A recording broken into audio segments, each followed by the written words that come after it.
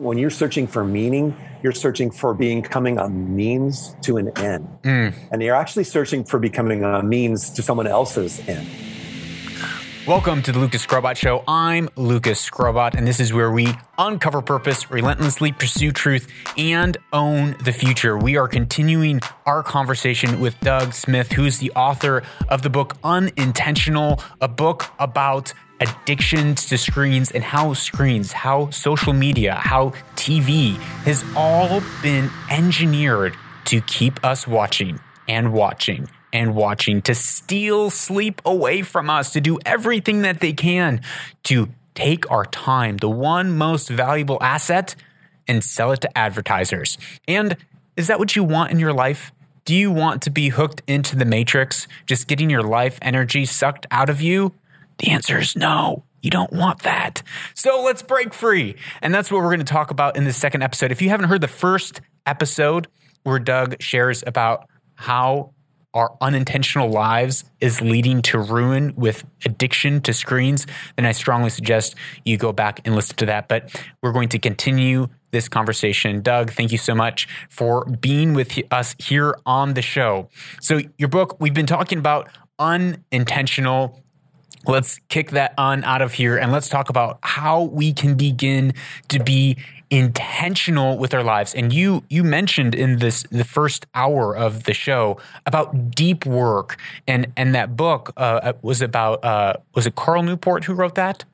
Cal Newport. Cal. Yeah. Talk to me about that. What are some of the principles that we can begin to employ? As we've said, throwing the cell phone away is not a good idea for everyone. Our smartphones, the fact that we're talking halfway around the world is a sign that technology can be used for incredible things, incredible influence. We can build businesses and be pulled out of poverty and actually step into our dreams and our destinies probably more today than ever before because of this phone. But we don't want to be a slave to it. How can we become the master of not only ourselves, but the tools around us? What are some of the tools we can use? That's great, Lucas. Great question, and a huge subject. And the thing that really has to be the umbrella over it all is the overall purpose for why you're here. And so once you know what that is, then you can figure out the places and the parts and the buckets that other things will fall into. And so what I encourage people to do in the book is to first cast a vision for where they hope their life would be. What lights you up? What are you here for? What is the vision that you hope to, what is the legacy you want to leave behind? What do you want your kids and grandkids to say about you when you're gone? Do you want them to say, wow, Grandpa was always on his video game? No, you don't want to say, you want him to say, Grandpa passed on these amazing values. He was courageous. He built this business. Maybe he had this incredible way of speaking or of sharing or of teaching or something, whatever it is.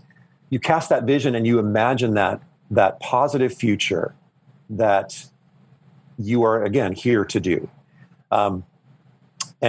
And then you build on that, the purpose parts that you are so excellent about sharing.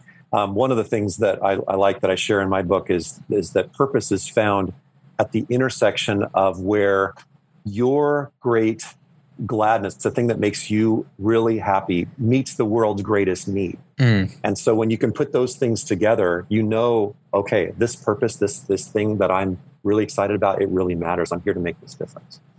And so then you start talking about the tools to get you there.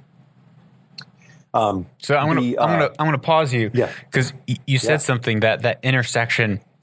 So Doug, I've been spending long hours in meditation and searching my inner psyche and my ego and superego and everything that I like and my favorite color, and taking all the princess personality tests on Facebook that says I'm most like Pocahontas, and I still can't find my purpose.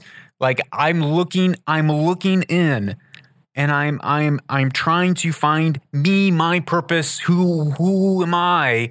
But I just get more depressed, self-centered, self-focused, more self-loathing. And I think I'm just so stuck. Everyone has it figured out but me. And I just keep looking deeper and deeper into the black hole of my brokenness. What's going on? Why is that not working? What do I need to do instead? That's so good. That is so good. And that is the advice of so much popular psychology, right? Is to go deeper into yourself. You be you, all that kind of thing. And, whatever makes you happy, Doug. Oh, seriously. And even Facebook's always asking, what are you feeling right now? How do you, what's on your mind? What do you like? It's all about you. The problem with all of that is that, again, it is a lie. We are not fulfilled when we're thinking about ourselves, when we're not made to think about ourselves. In fact, the idea of a search for meaning, which is kind of a synonym for searching for purpose, when you're searching for meaning, you're searching for becoming a means to an end. And you're actually searching for becoming a means to someone else's end. Andy Stanley talks about that, that's kind of the catch at our search for purpose. There's like this fine print. If you're looking for this purpose, it's not about you. And there's actually one of the most popular books ever, The Purpose-Driven Life. The first line of the first chapter of The Purpose-Driven Life, it's not about you. And so you are here for other people. You are here to share, to give what you have to others. And the irony, the wonderful thing that's baked into how our world is made is that when we are not thinking about ourselves, we're never happier. When we're constantly thinking about ourselves, we're never sadder. And so it's no wonder that anxiety and depression and so on is optimized by thinking about ourselves on, the unintentional use of screens. But the people that are most joyful, the people that are most happy and peaceful and fulfilled are the people that are focused on becoming a means to someone else's end. So our purpose is not about looking inward, as you were talking about. Our purpose is looking out there. What breaks your heart? What wrong needs to be fixed? What stake do you need to put in the ground and say, no more? I'm doing something about this. That's why I wrote this book, was that, I see people are wasting their lives. They don't even know that the reason they're on their devices all the time is because they're optimized to do that to you. I had to do that. What did I have to do? Then I had to put in the deep work practices myself to focus on becoming that means to an end. Otherwise, I never would have gotten that. That's so good. I love that. And it's so evident, especially in kind of, success, kind of fortune, fame, culture, where people are really searching for their purpose, but it's all about me. And we keep on trying to fill the me purpose thing, and we feel more empty and empty and empty. And we feel that in small ways, even that we can see through using social media, that when I'm just wondering how many people like my stuff rather than engaging in conversation with other people, trying to solve other people's pains, it feels very different. It couldn't be a starker difference. And so I really like how you said that our purpose and our meaning is not about us. Your purpose, your purpose of being here is not about you. Your purpose is about someone else. Your purpose is about going out and helping, serving someone else, not someone else serving you. Your purpose isn't that other people are to serve you. It's that you are to help other people. And I like how you said that. It's what makes you happy and what is the needs of the world. And Jordan Peterson talks about this. We need to look at what is the darkest malevolent thing that we can see in the world, that we can say, that is something that I can take on. And that willfully walking into battle to take on the darkest, most wicked, malevolent thing that we can imagine, and think that, I have faith to conquer that and see that change among this group of people. I love that. That is exactly right. And that's, again, the reason I wrote this as well. There are so many things that need to be done in the world. There's so many hurting people and hungry and thirsty and lost and confused and on and on and on. And again, the thing that broke my heart, one of the things that broke my heart that I wrote early in my book is that what's happening to our ability to have a coherent, original thought if we're constantly stuck on our screens. If we're constantly stuck we have a screen in front of our face, we can't even see the depressed person across the room, let alone the fires that are burning in, across the country, or the, whatever it is, the brokenness, the all those things. And there are wrongs that need to be righted. And all those great stories, you think about the great stories of dragon slayers and courage and all that. Those are all told us to inspire us to rise up and make a difference in rescuing people and helping other people. And we're never happier than when we're doing that, when we're poured out to help someone else. So I love it. How can we do that? What you mentioned deep work. I love your re-articulation of his book. What are just some really kind of like crunchy, tangible things that we can begin to do to start to have those original thoughts, not be so inundated with the noise, so that we can actually go out and use these channels. We can use these highways and byways of information to actually take on the benevolence to actually see an impact. Because if we just withdraw totally, well, then the darkness is just going to get darker. We need to figure out how can we become people who can stand up on our own with a strength and a fortitude and an endurance to then engage with that darkness to actually help and pull this generation out of their phones into their own purpose and meaning. What's that first? So you said that first we have to have a vision, right? We have to know, well, what is the thing that I'm taking on that's driving me? Without a vision, forget about it. We're just going to be swiping in the next 15 minutes. Let's say we have a vision. We have a pain that we want to solve in the world. We have an idea of like, when I die, I want my kids to say this about me. Then what? What's next? Yeah, that's great. Well, there's a lot. A lot depends on where you're at right now and the journey that you're on. For many people's lives, this is a big shift to turn. It's not you just flip a switch someday and like, oh, all right, I'm going to be all in on my focus, because we may actually really be addicted, right? So we have to put in some practices in place that that look at how we're actually using technology and what changes we need to make. And so that requires some honest questions. I have a whole chapter on evaluation, on figuring out, okay, where am I at? And asking yourself some hard questions. Maybe taking some. There's an internet addiction survey. You can talk to your spouse. You can say, hey, I know this is kind of a weird question, but am I on my phone too much? That kind of a thing. So that kind of stuff. Yeah. You mentioned screen time and all those things. So you evaluate where you're at. So depending on where you're at, you may need to make various changes.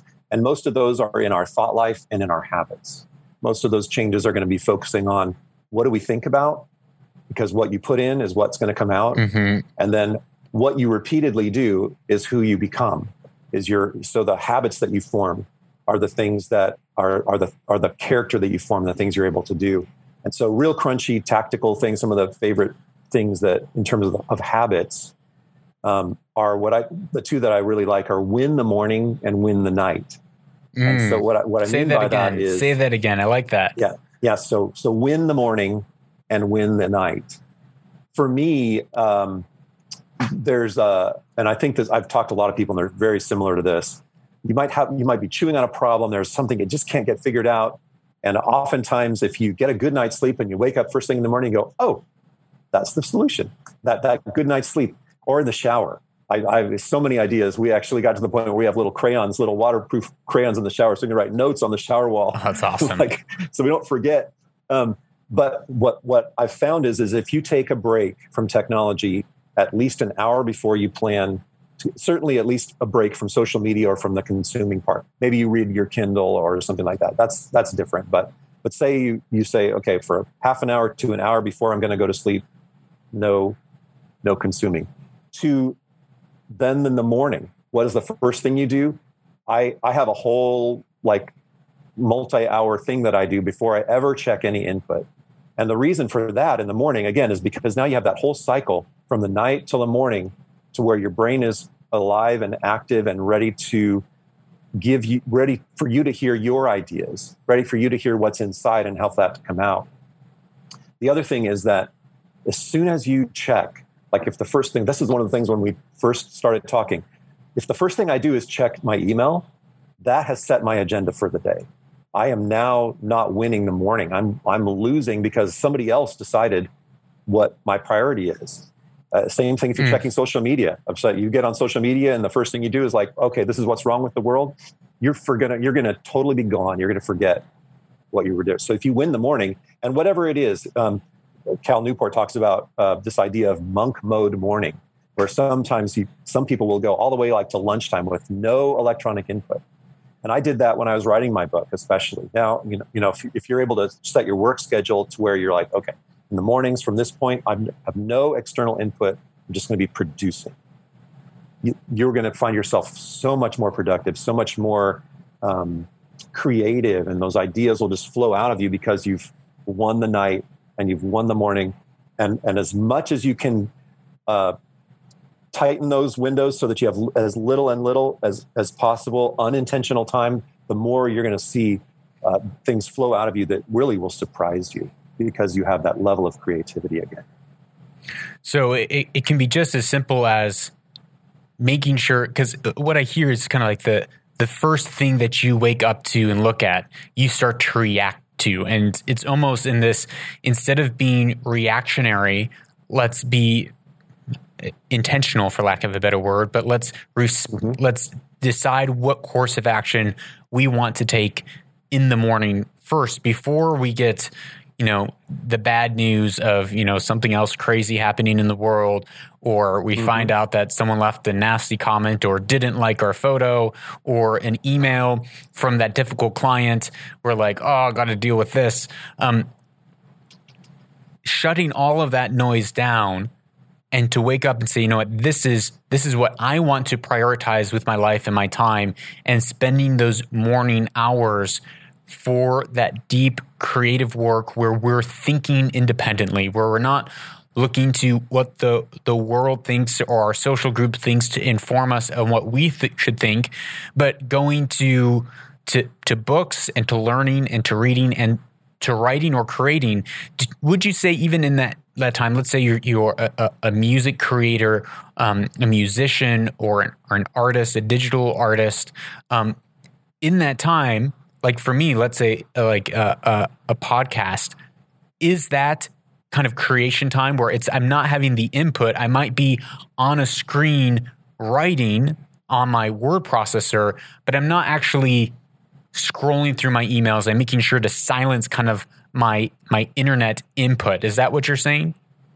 Absolutely. That's exactly what I did when I'm writing my book, or whenever I'm doing any writing. It's I shut down all input. Like sometimes, some people might just like shut the Wi-Fi off because that way, no notifications, nothing.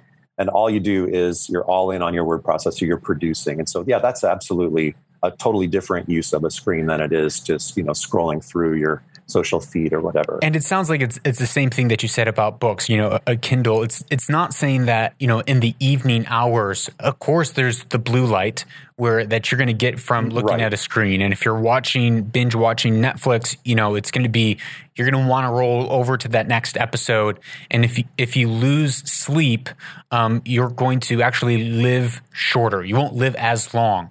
That's right. Which is crazy. Even 15 minutes of sleep a night will reduce your lifespan by a significant percentage, and increase your probability of a lot of health complications with your body.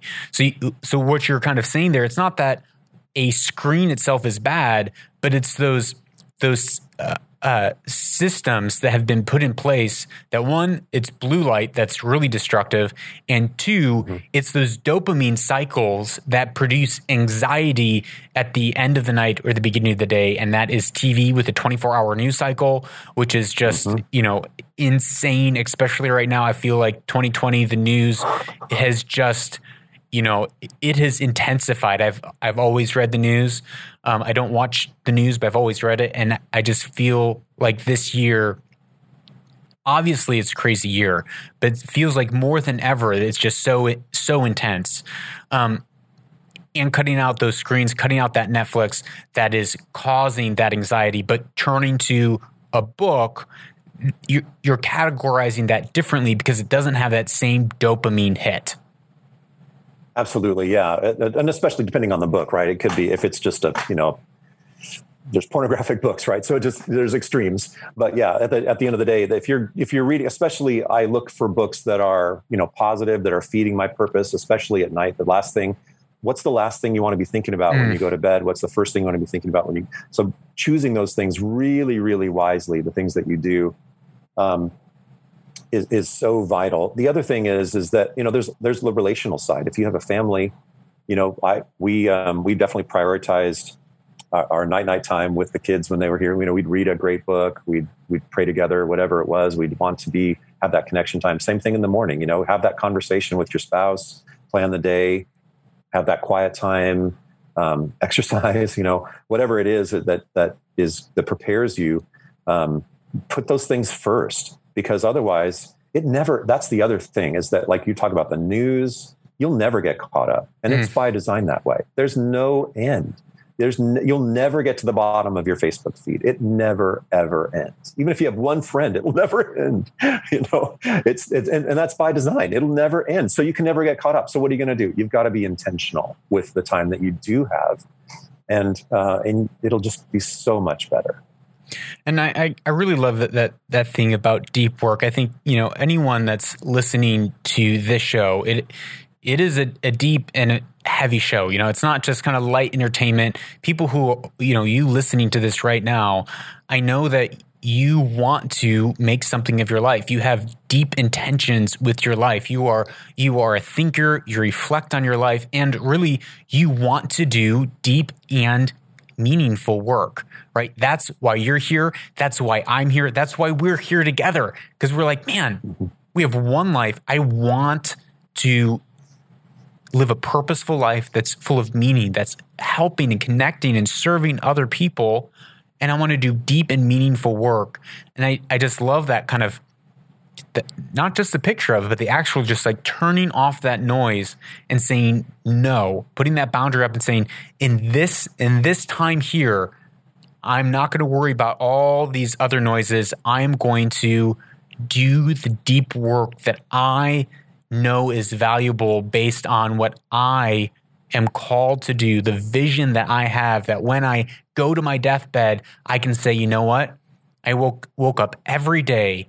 I said no to living the unintentional life, and I was able to do the deep work that mattered, whether it got out to the world the way that I thought it would or not. I gave myself to the work that I was passionate about, and I helped other people in my process. So, Doug, we're out of time, but I want to hear from you. If you had one closing charge to people, what would it be? I would say that you are here. Again, I would repeat, you need to be more intentional with your life than anyone else. You need to decide how you spend your time. So don't let the biggest companies in the world, don't let what other people are doing in the world. You're here for a purpose. We need you to do what you're here to do. The world desperately needs you to right the wrongs that only you can right. So yeah, that starts from you being intentional with what you've been given. Absolutely. Carl, thank you. Doug, thank you so much. Seeing about Cal's book. Doug, thank you so much for being here. Your book, the link to your book is in the show notes, Unintentional by Doug Smith. Highly recommend the book. Really eye-opening of all the strategies that has gone in and ways that you can break free from those strategies and traps. So thank you so much for being with us. And people can find you at your website, and that also is in the show notes. Thank you. Thank you so much, Lucas. That is all for our conversation with Doug Smith, but stick around and you and I are going to just take a minute and debrief some of the thoughts that at least I have had from walking away from this conversation with Doug.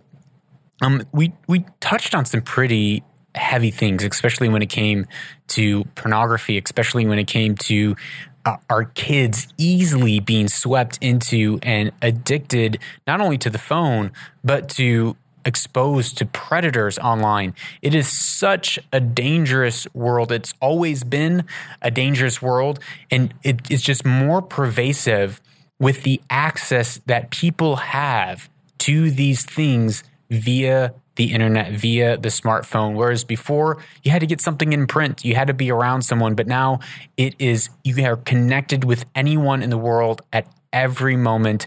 And it is just so dangerous, especially for our kids. I think that was one thing that I personally came away from, even, thinking about how screens are really shaping our kids' lives and what does that mean for them as they mature from, a young age into, their early tweens, teens, and then as teenagers. And we are really good as a family making sure that our kids are not on the screens very much. But I did feel kind of like another kind of urge, a charge in my heart of like, man, I need to do a much better job. I think we do an incredible job as a family, but I think we need to tighten the ship personally around the screen time that my kids have, and making sure that we're teaching, we're informing them of what the world is like outside, and we're putting safeguards so that not just so that they don't see something bad on the internet, but so that they are growing with creative minds, so that they are exploring, so that they are answering and asking questions, so that they are finding those neural pathways to explore what they want to be good at as they grow. What are their skill sets, their passions as they grow up? And as I even shared about my kids are great storytellers. They're great orators. They love making videos. But within that, it's so apparent the dopamine hits of approval and searching for people's approval. How many views did we get? How many likes did we get at such a young age? And it's our responsibility as parents to make sure that we're protecting our kids from that until they're at the appropriate age. And even then, as teenagers, if they're spending 5, 6, 7, 8 hours a day on social media, on their phones, that is very dangerous. If you are in high school, if you are even in college, and you're spending all this time just swiping on your phone, you are throwing away your destiny. And now I know that might seem a little hypocritical by the fact that you are listening to this on a phone, but I think as Doug shared at the end, it's not all media. It's podcasts are long form media where you're not getting those dopamine hits like you would swiping through on Instagram or on TikTok. It's not the same organization. It is a platform like this, a platform where you're going deep into YouTube of lectures and learning. That's a different world. You're actually going in to do deep learning, to understand the world better, to figure out how can I grow and mature as an individual rather than just trying to distract yourself. So I think that's a really important distinction to make. But I need to be careful and audit my life and audit my time. And I catch myself just scrolling on the phone. And I tell myself this story of like, well, I just want to, understand what people are talking about so that I can, have content to inform, other people, to inform you, to have this conversation here on the podcast. I give the excuse of, well, I'm doing research, when really I'm just being mindless in those moments. And so when I get on my phone or I open up Instagram, I often catch myself and I ask myself, am I here to create, to produce something, to say something, to share or help someone? If not, then I should probably close my phone and actually do the deep work that matters. So auditing our time, auditing our life, and being intentional, because our time, your time, is your destiny. And I love what Doug said, and we talk about it all the time here on the show. Our thoughts. Watch your thoughts, right? Watch your thoughts, because our thoughts become our feelings become our actions become our habits, our behaviors, our character, our destiny. The entire environment that we live in all comes from the thoughts that we allow ourselves to think. Oftentimes, we're not even aware that we're thinking. We need to come to a place of awareness and auditing our thoughts and realizing, wait, I'm thinking this thought. I should probably take this thought captive. I should, stop my thought pattern here because maybe it's complaining. Maybe it's grumbling. Maybe it's self-focus, self-loathing, self-hatred. Maybe it's just filled with anxiety, anxious thoughts, or idle thoughts where we're just having conversations with people that hasn't happened yet, just over and over. We're having arguments with people inside of our minds, and that is stealing away our destiny. It's stealing away you being able to help someone else, your purpose in the earth. So shutting those thoughts down and then replacing them, thinking thoughts that are actually life-giving, that are actually helpful, that are actually rooted and grounded in truth. So with that, it moves on to vision, purpose. I just really loved what Doug said about how our purpose, it's not about you. Purpose is not about you. My purpose is not about me. My purpose is about serving other people, about helping other people. And whenever I lose sight of that, and I turn it onto my success, my ability to communicate, my ability to reach a certain number of people, when it becomes about me, my demeanor, my morale, it drops and it tanks. And I have to guard my heart, guard my thoughts, and say, wait, am I just continually checking my stats to see where they're at? Me. Am I being a me monster? Or am I reaching out to people and engaging in conversation and saying, hey, how can I help you today? Am I reaching out to my clients and saying, hey, how can I serve you today? Or am I self-focused on my bottom line and me, myself, and I? So what is your purpose? Who are you serving? How are you helping and touching the lives of people around you in a deep and meaningful way? This is what we talk about in my book, Anchored: The Discipline to Stop Drifting. Anchored is influencing. Influencing is touching a few people in a deep way, solving a few people's real problems. And that could just be your family. That could be having rich, healthy, loving relationships with your kids. That is going to have an exponential impact on the world because they are going to go and then have that same impact with their kids, with their grandkids, on and on and on. The small things that we do in deep ways with the people around us, it is so important. It is a place that it is worth us investing our time and our energy. It will pay massive dividends in the long run. So that vision, that purpose for our life, and then once we take that purpose and we've audited our time, we said, okay, I'm going to feel the pain of this and do something about it. Right? If people say, if you know better, you do better. Know better, do better. That's not true. Knowing better does not make you do better. We all know we shouldn't scroll on the phones. We all know we shouldn't smoke cigarettes.